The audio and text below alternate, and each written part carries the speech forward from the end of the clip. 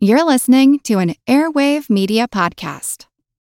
The Art of Crime is a brand new history podcast about the unlikely collisions between true crime and the arts. Season 1 is titled The Unusual Suspects, Artists Accused of Being Jack the Ripper. It profiles 6 renowned artists who have fallen under suspicion as the Whitechapel murderer. Lewis Carroll, yes, the guy who wrote Alice in Wonderland, is the one best known to us today. Joining him, among others, are the master wig maker and costume designer said to have supplied Scotland Yard with disguises while it was hunting the Ripper.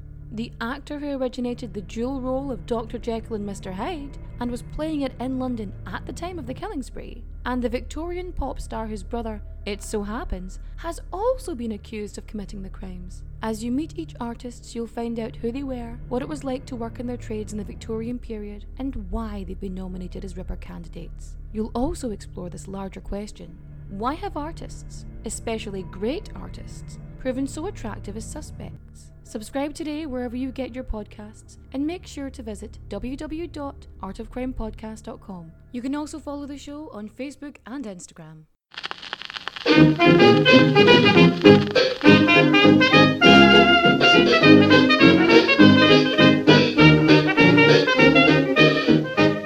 Hi everybody, and welcome to Who Did What Now, the history podcast that's not your history class, with me, your host, Katie Charlwood, history harlot and reader of books, who has managed to lose her microphone stand, so I'm sitting here holding it like a buffoon.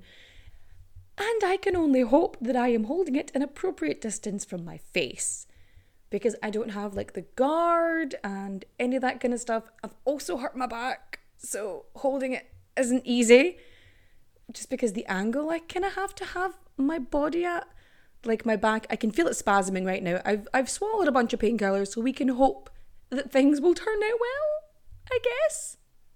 Anywho, back to a more positive note. Hello, everybody who's been listening to me on Spotify. Listen, I love Apple Podcasts as much as the next person, but Spotify really came through for me this year. So thank you to everyone who has been rating and reviewing 5 stars. So if you do listen to me on Apple Podcasts, maybe you want to get on that. Do you want Spotify fans to beat you? No, it's not a competition. But it is. But it's not. But it is. But it definitely not. But it sure is. Go do it. You see, Spotify Wrapped, if you don't listen to Spotify or if you live under a rock, Spotify does this thing every year where it shows you like everyone you've listened to and all this kind of stuff. So it'll show you like the music you listen to, the podcasts, so on and so forth. But if you are a podcaster, and I don't know how it works for musicians because I'm not one of those and I don't really know any professional ones anymore. But as a podcaster, it shows you, you know, how many countries you've reached, how many listeners like you have, like what percentage of Spotify podcast listeners like share you and things like that, and who listens to you. So currently, of 2022, Who Did What Now was in the top 5% of most shared podcasts on Spotify. Like, of all the podcasts that exist, not just in the history section, but like all of them in the top 5%. And then in the top 1% followed. Now, I understand that there's literally millions of podcasts out there, but that's still fucking good. I'm very impressed. You know how like proud I was that a 15-year-old Canadian student referenced me in their history homework, right? Like, I dined out on that for days. Do you know how insufferable I'm going to be now? Like, abso-fucking-lutely. I am so happy. Like, honestly, even though I had to have a break for like a bunch of physical and mental reasons, y'all have really like not dropped the ball at all. You're still listening, you're still rating, you're still reviewing, and frankly, you're fucking fantastic, and I heart your faces. I really do. I'm so happy. That sounded very sad. I'm like, I'm so happy, she said in the saddest voice. But no. Now I know what you're thinking. You're thinking, quit your jibber jabber and fact me. In fact you I will. But first, we've got to get our source on. Our sources are Trench Warfare, 1914 to 1980, The Live and Let Live System by Tony Ashworth. Meeting on No Man's Land, Christmas 1914 and Fraternization in the Great War by Malcolm Brown. Silent Night, The Story of the World War I Christmas Truce by Stanley Weintraub. The Christmas Truce, Myth, Memory and the First World War by Terry Blom Crocker. Truce in the Forest by Fritz Winken. Unsolved Mysteries, yes, the TV show. Warhistoryonline.com. And of course our old friends, History.com. Are you sitting comfortably? Good. Then let's begin. First things first, this week's episode is actually dedicated to my dear friend Matt. Matt is a sometime historical reenactor and future historian.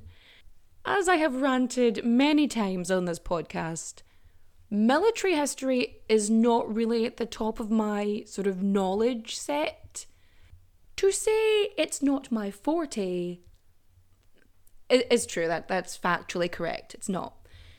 And like most things that I do not have an expertise in, I will reach out and speak to someone who has a level of expertise, who has a knowledge that I don't have. It's okay not to know shit. That's why a lot of you listen to me. You don't know everything I'm going to tell you. I don't even know everything I'm going to tell you. There's a possibility I spoke about something in episode, 7. You could repeat it to me. It might not even be in my brain anymore. It could just be gone. Like, I have ADHD, forgive me. But when I don't have expertise in something, I go ask. Because even if, say for example, I wanted to know about muskets or bayonets. I had a bayonet question. And so I was asking him, like, about how bayonets and how they work and, like, just general weaponry questions. Weaponry questions. So I don't have the answers for stuff. And if he doesn't have the answer, he can definitely point me in the direction of where to find it. You know, so he has been helping me a lot with some questions I had regarding certain things.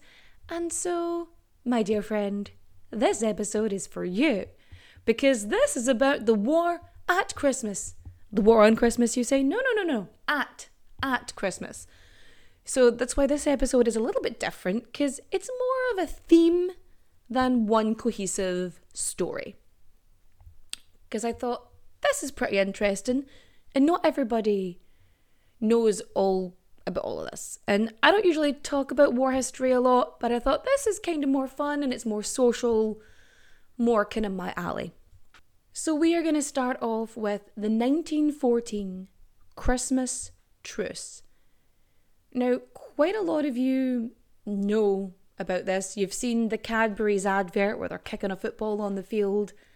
And if you don't know this, well, sit down and get ready to be informed about things. So the Great War, as it was known at the time, it had been raging for several months. Like, they were told, it'll be, a couple months you'll be home. Don't worry about it. It'll be over, lads. Chill. It was not chill, and it was not over. So by the time Christmas starts coming around, you've got so much shit. You have a lack of morale. You have trench foot. Everybody had trench foot. It's the one thing I mainly know about World War I history. Trench foot. Lice. How they would light matches and just pop the lice off their body. They would just, like snap, crackle and pop, like the cereal. That's what it was like to just burn the lice off the body. This is a segue. Back into it. So yeah, they are in these, let's face it, inhumane conditions. They are just murdering each other left and right. And it's coming up to Christmas. And Pope Benedict, he's like, I think there should be a truce, as it is Christmas. Jesus would want it this way. And the generals and the higher-ups are like, don't be ridiculous. No, we have a war to win. We're not going to stop and have a truce. What poppycock is this? No. And then Christmas Eve rolls up, and it is wet, it is muddy. These men have been crouched in trenches for months.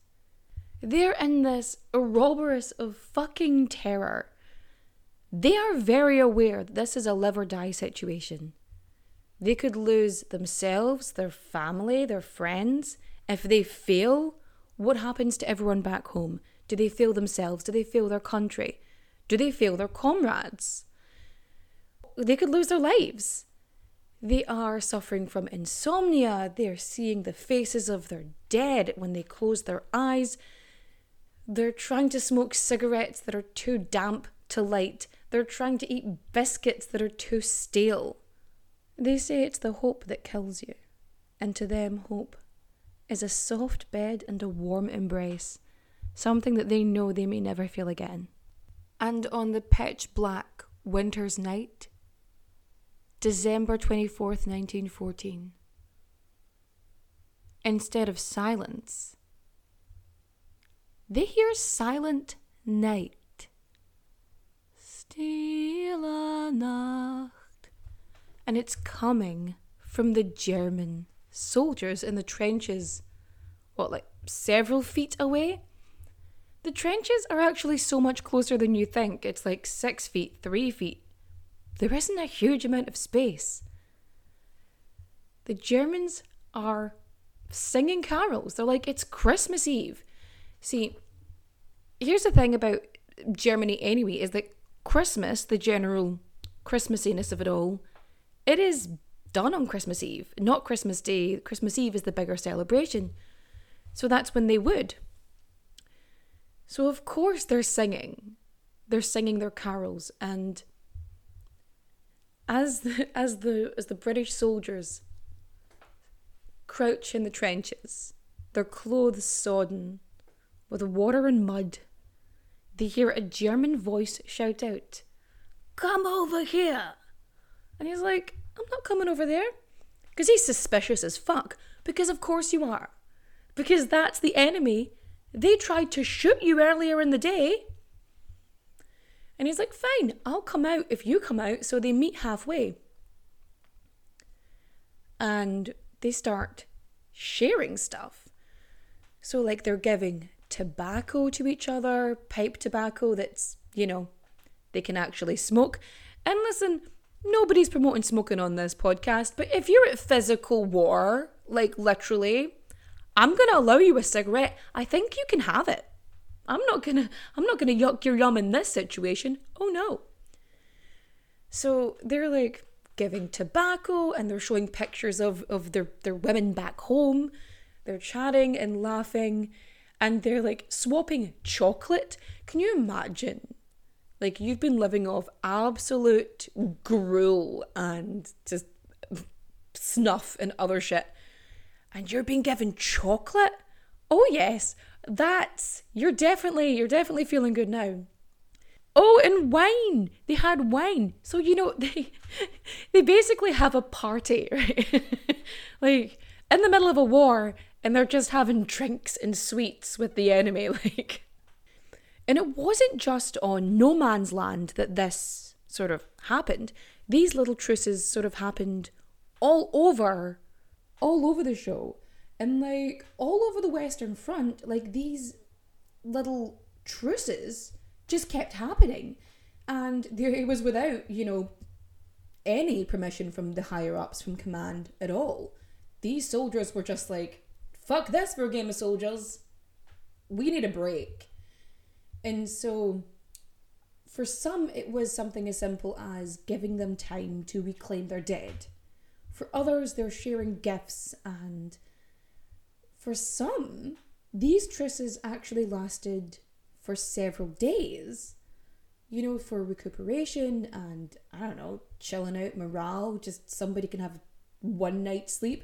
And all of this sort of weird stuff, I say weird because, you're at actual war, starts happening all across the front. So you've got Germans using candles to light Christmas trees. I'll be honest, doesn't seem like the smartest idea. I mean, everything is basically frozen, so there's probably little damage to be done. But yeah, so they've got their candles. I know Christmas trees were originally done with candles, don't at me. So like they're lighting fucking trees up, and one British soldier, as it turns out, was a barber, right? So he sets up this little like impromptu barber shop, and he starts charging the Germans like 2 cigarettes each for like a haircut or a shave. I fucking love it. I am obsessed with like human ingenuity. Anyone who's listened to me for a while knows this. And so it's really, I fucking love this. He's just like, yep, setting up shop. I've got a skill set. Y'all beards are really bushy. You need to sort this out. This is just not a look that's working for you. And I would like to be paid in cigarettes and maybe some chocolate, please. Thanks. And then on no man's land, as sort of the Germans and the British and the Belgians are all just kind of there, a football appears from the British side, I might add. Like, it came from the British side, not the German side. This is every account I've read says it definitely came from the Brits, which is good enough. I mean, are we really surprised? They really love football that much. They were like, we're bringing it to war. And so the ball comes up and it starts off with like a couple people playing kickabout, and then it just builds to a point where there's just like, there was one report that said that there was a couple of hundred people taking part in this game. Like, it just so massive, and all these men were just so, you know, I don't know, like decompressed. It was cathartic. It was something that was needed for the morale of war. And so they play this massive fucking game of football with a ridiculous amount of players. I mean, was there a goalie? Like, there are questions I have to ask. Like, did they have goalies? Like, did they think that Hans over there was going to be putting goals and we were going to have, like, Gerald over here in our end? Like, who was the ref? Was there a ref? No. Can you imagine being the ref? I was like, nah. It wasn't all fun and games, though. There were some truces while they were happening that, you know, there would be soldiers out in no man's land, just, you know, chatting, and the other side would just sniper them, which is, I mean, rude, if nothing else. And at the end of this, when, you know, everything went back to normal, like, people who were known to have been involved in this truce, especially on the British end, which we would know more about, like, there was a lot of punishment for fraternising with the enemy. Like, it was, they were not happy because they didn't want the other soldiers, the enemy, to be seen as human. You don't want to humanize your enemy. You don't want them to be a fully fledged, you know, person, you know, with hopes and dreams and a family and everything else.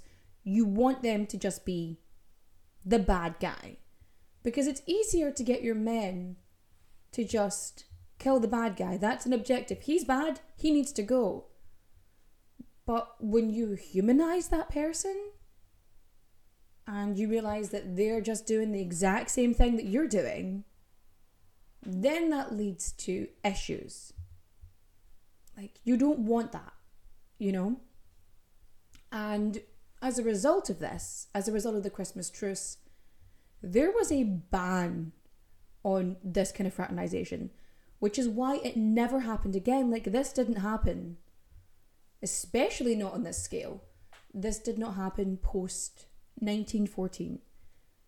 Like, this truce particularly has not happened before, and it did not happen since. Like, this was underlined, like, nope, not happening again. That being said, there was at least one wartime Christmas truce that happened post 1914, and that... Another day is here, and you're ready for it. What to wear? Check. Breakfast, lunch, and dinner? Check. Planning for what's next and how to save for it? That's where Bank of America can help. For your financial to-dos, Bank of America has experts ready to help get you closer to your goals. Get started at one of our local financial centers or 24/7 in our mobile banking app. Find a location near you at bankofamerica.com/talktous. What would you like the power to do? Mobile banking requires downloading the app and is only available for select devices. Message and data rates may apply. Bank of America N.A., member FDIC. When you need mealtime inspiration, it's worth shopping Kroger, where you'll find over 30,000 mouth-watering choices that excite your inner foodie. And no matter what tasty choice you make, you'll enjoy our everyday low prices, plus extra ways to save, like digital coupons worth over $600 each week. You can also save up to $1 off per gallon at the pump with fuel points. More savings and more inspiring flavors make shopping Kroger worth it every time. Kroger, fresh for everyone. Fuel restrictions apply. Is in Belgium in World War II. My Katie, what a smooth transition that was. That was a good segue, wasn't it? Yes, yes. So the Ardennes Forest in Belgium, which I've probably mispronounced horrifically, you know, December 16th, the Nazis launched this surprise attack on the Allied forces. And this becomes known as the Battle of the Bulge. You may have heard of it. It is this brazen last-ditch attempt to take the Western Front. It really is. And it is fucking brutal. Like, it is heavy. The losses are massive on each side. And it's made worse by, like, I think a week later, massive snowstorms. You've got blizzards, you've got fog, you've got rain. Everything is just fucked. Like, it is cold, it is wet, and your vision's impaired. Anything that could go wrong basically did in this point. What makes it worse as well is that a lot of the American soldiers who had landed on D-Day, which were their summer uniforms, because, you know, it was June when they landed, and it's now fucking December. They are not dressed for, you know, winter in Europe, shall we say. So they're in, like, freezing conditions, they're in their summer clothes. Meanwhile, not so very far away from the fighting, there's a wee cabin, an old cabin. Not the best of abodes, but it will do when there's a fucking war raging around you, where Elizabeth and Fritz Winken are staying. So they're there because Mr. Winken, he had sent them there because their home back in Germany had been destroyed. So he's like, go there, you should be safe and protected, and I will join you. But because of the snow and the blizzards and the storms, he was a wee bit delayed. So I think Fritz is 12 years old at this point. And he and his mother Elizabeth are in the cabin. She's making soup. Like the most basic soup. Just enough sustenance to keep them going until, you know, his father returns. And as she's making what is probably a very basic and, you know, less than tasty soup, there's a knock at the door. And they open it up. And who is there but 3 Allied soldiers? This is a time where taking in the enemy would get you killed. Like, that is a corporal punishment type thing. So being German and taking in these soldiers would have been a massive fucking risk to this woman and her 12-year-old boy. Because to them, a 12-year-old boy could be seen as a man, and as such would be deserving of the same punishment as his mother. But she lets them in anyway. So these are, I think, American soldiers. And this may surprise you, but they don't actually speak any German. One of them, however, does know a wee bit of French. And so he explains that, you know, one of the guys is injured. He's got a gunshot wound to the leg and he's bleeding. And there's a snowstorm, they're lost, they're hungry. And he's like, can we please just come in and spend the night out of the cold so we don't freeze to death? You know, if we're outside, we are gonna freeze to death. And so he manages to convey this in his broken French and interpretive sign language, shall we say. And yes, even though harbouring an enemy soldier was illegal and they would be executed, Elizabeth Vinken decided it's Christmas Eve. She was a religious lady. This was time of the Lord and other things. And so she invites them in. So the wounded fella, she gets him nice and comfortable, or as comfortable as she can make him in this cabin in the middle of nowhere. And so she gets Fritz, the boy, to fetch like potatoes and a rooster that they'd been saving for their Christmas dinner. Because she's like, we're going to have to feed these boys. Like, look at them. You know, I mean, I don't know if you've ever met an old school European mother, but they take no shit, and they have opinions, and you don't really want to mess with them, really, I find. And so she's like, no, we need to feed these boys. We can't be doing this. So Fritz gets the potatoes and he gets the rooster, and obviously Mrs. Vinken's like, kills it, starts plucking it. And then there's another knock at the door.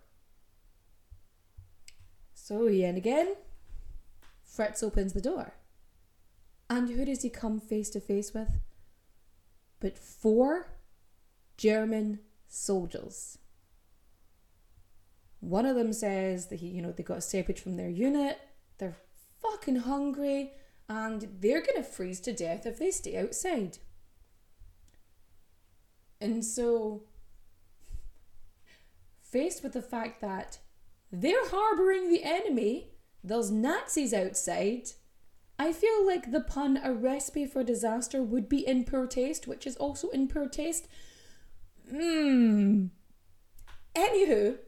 Elizabeth goes outside and she closes the door behind her so that the Americans do not hear her, and she informs the Nazis outside her door that she has some visitors inside that they may not like, and if they want to enter her cabin, they have to leave their weapons outside and they have to not start shit when they get in the door. And these are hungry, starving soldiers who are escaping a blizzard and are trying not to die. So they say, yes, ma'am, absolutely 100%. Naturally, though, everyone is wary as fuck. And Elizabeth goes inside and she explains to the American soldiers, this is what's happening, you gotta give me your weapons too. So everybody agrees, all the weapons are put outside, and Mrs. Vinken gets started on dinner. So they shuffle in, and it's like a middle school dance, so you've got the Germans on one side, up against one wall, you got the Americans on the other side, up against the other, and they're just like looking at each other across the cabin. Is one of you going to ask the other to dance? No? Okay then. So things are really kind of tense, and, then everyone's favourite social lubricant gets involved. Alcohol. So the Germans happen to have some bread and wine, and they share the bread and wine with, the Americans. And as it turns out, one of the Germans, he speaks English, and he was training to be a medical student before he joined, the army. So what he does, he, examines like the gunshot wound on the American soldier's leg, and he basically does whatever he can to treat it given the situation. And he's like, you know what, with a rest and a wee bit of food, you should actually be relatively okay. So by the time dinner is actually ready, they're all kind of, jovial, and there's a bit of camaraderie going on, because they see each other as actual people. See the whole humanizing thing again? There you go. And so they're chatting to each other in bits of English, bits of French, bits of German, depending on who is involved in the speaking. and everyone gets a good feed. And the very next morning, the Americans collect their weapons and the Germans collect their weapons. But before they shake hands and part ways, they do a couple of things. The first thing they do is work together to fashion a stretcher for the wounded American soldier. And another thing that happens is that the Germans bring out this map and a compass, and they show the Americans how to get back to, the Allied lines. But they also point out the booby traps that have been set along the way, so they know how to avoid them, which is pretty cool. And so the witnesses to this are these 7 soldiers, Mama Winken, and then Fritz. And so yes, the soldiers shake hands and part ways, never to see each other again, I don't think. And the Winkens, in their little cabin, they survive the war. And Fritz, he grows up, he gets married, and he travels to America and becomes an American citizen. He ends up in Hawaii and opens a bakery, because of course he does. And he's been telling people this story all his life, and of course nobody believes him. Because who the fuck would believe this? I mean, you were a kid, Fritz, what are you talking about? You know nothing. Until an episode of Unsolved Mysteries comes on. So Fritz's story is on Season 7, Episode 16, 1995, an episode of Unsolved Mysteries. And it recreates the Christmas Eve meeting between the soldiers. And this volunteer in a nursing home is looking at this going, wait a minute, that looks like Ralph's story. Because Ralph Blank, he's been telling this story to everybody, and just like Fritz, everyone was like, yeah, fucking right, Ralph, what are you talking about? Stop. Clearly you were on the amphetamines during the war, because this didn't happen, you know what I mean? And so this chaplain, he contacts Unsolved Mysteries, and he's like, I know one of the soldiers, or I know one of the dudes, I know one of the vets, And so Unsolved Mysteries contacts Fritz, and Fritz ends up phoning Ralph, and Fritz flies to Maryland the next year.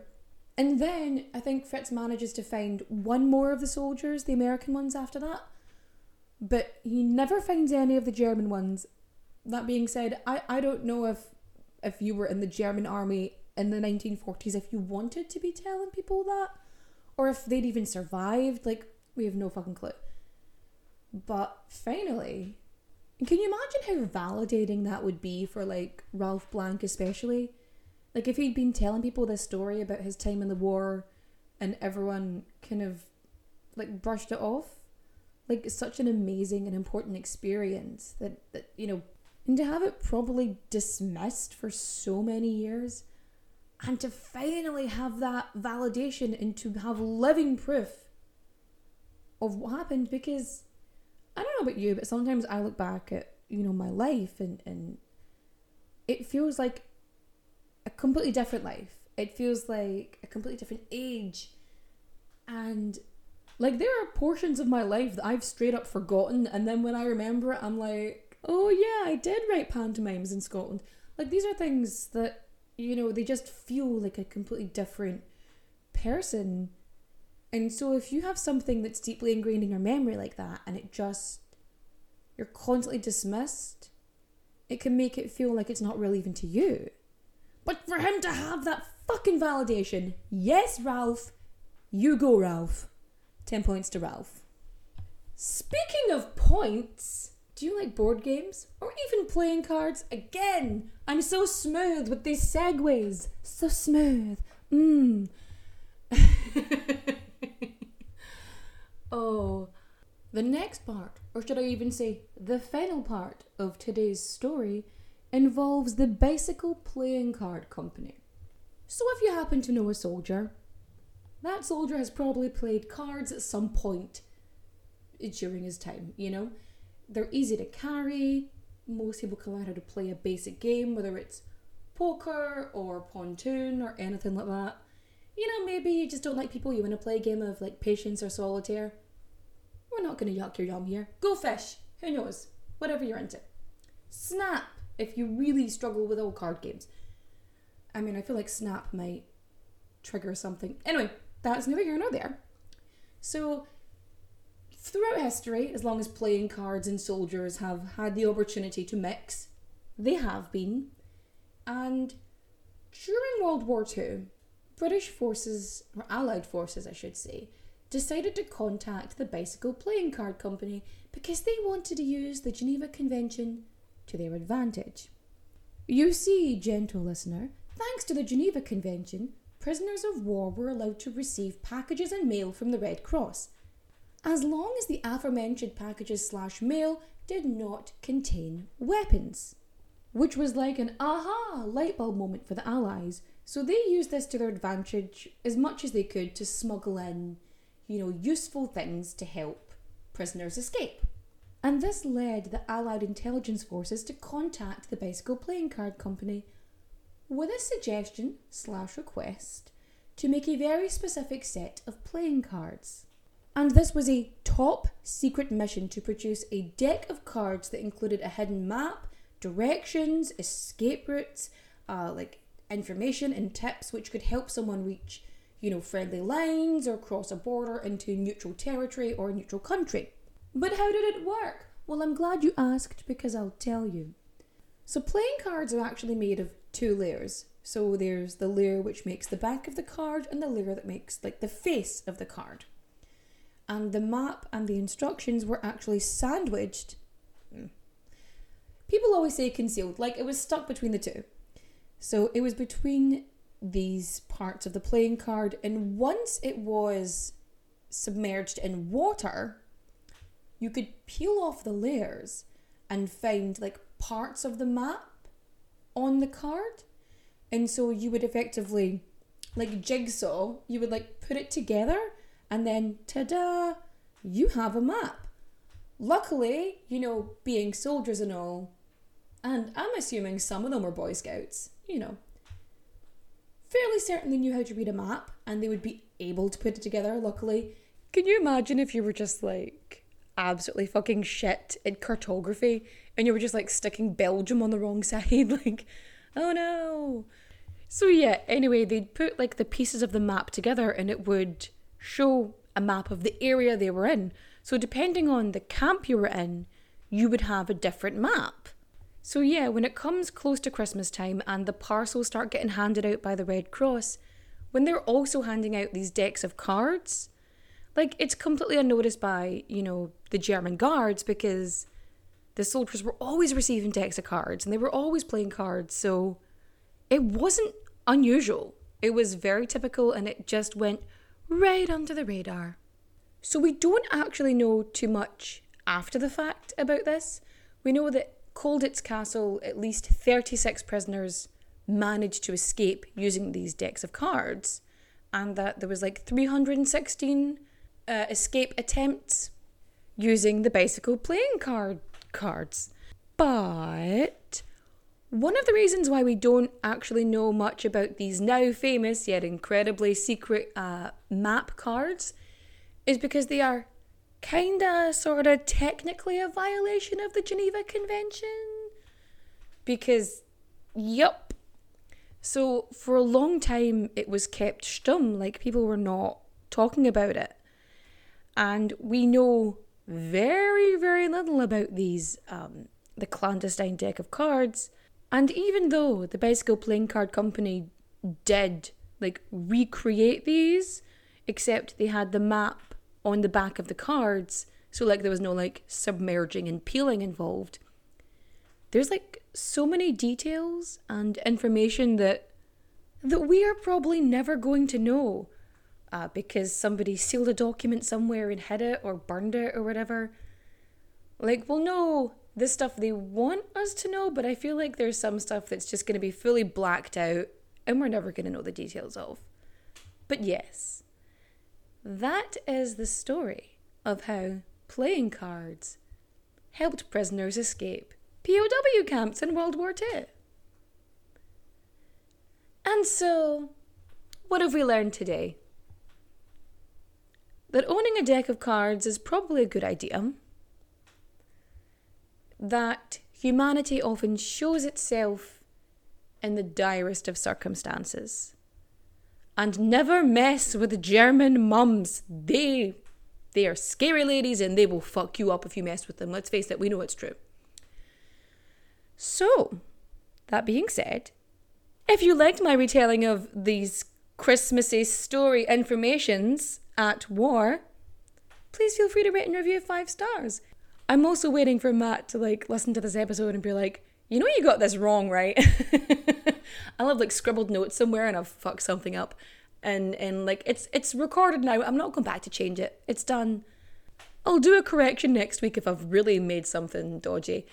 Don't forget you can follow me on all of the social medias. I'm on Instagram, TikTok, and Facebook as Who Did What Now Pod. I'm on Twitter, if Twitter is still a thing, Who Did What Now PD.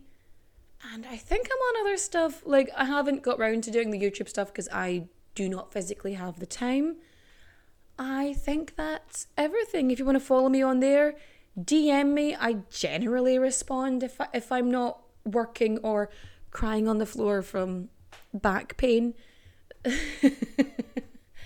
And I guess it's recommendation corner. Ba-ba-ba-da-ba-ba. Don't know why I started to give myself theme music. That was odd and probably very awkward for the listener. Listening recommendation. I am going to recommend one of my favourite Christmas songs, and it is the perfect Christmas single by Frisky and Manish. Go listen to it on Spotify. I enjoy it. I listen to it every year and I regret nothing. It uses the pun franken-sensational, and for that I think it's worth a listen. For watching, I've actually been watching Ted Lasso with my mum. It's usually our Monday thing that we do together. We chill out and we watch a couple episodes of Ted Lasso. It's really fun. It's like a wee bonding thing. So, Ted Lasso, everyone. It's good. You can watch it with your mum. That should be on the review. And for reading, I'm going to go classic. And I'm going to recommend The Mystery of the Blue Train by Agatha Christie.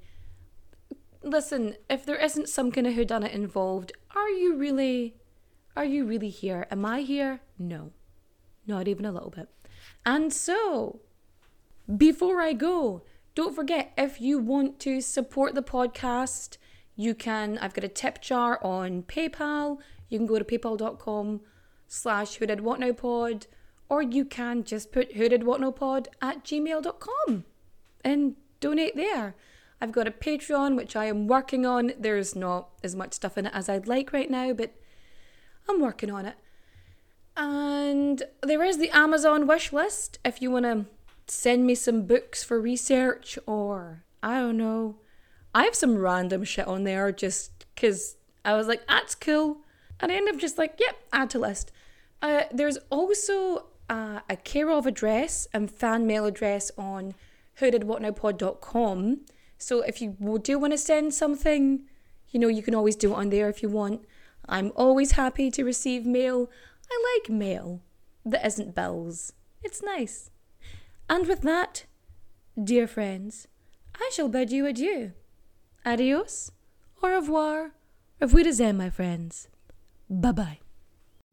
Hello everyone, Takuya here. And I'm Gabby. And we are the hosts of History of Everything, a podcast which you can probably guess by the name is, it's about everything. Do you want to know why people thought potatoes were evil and would give you syphilis? Are you curious about all the stories of the terrible and stupid ways that people have kicked the bucket over the years? Do you want to hear tales about all of the different badasses of history and the lives that they had brought to life? Well, if so, then look no further. History of Everything is just the right podcast for you. It's available on Spotify, Pandora, and anywhere else that you get your podcast from. Join us for some fun and just see how weird and wacky history can be.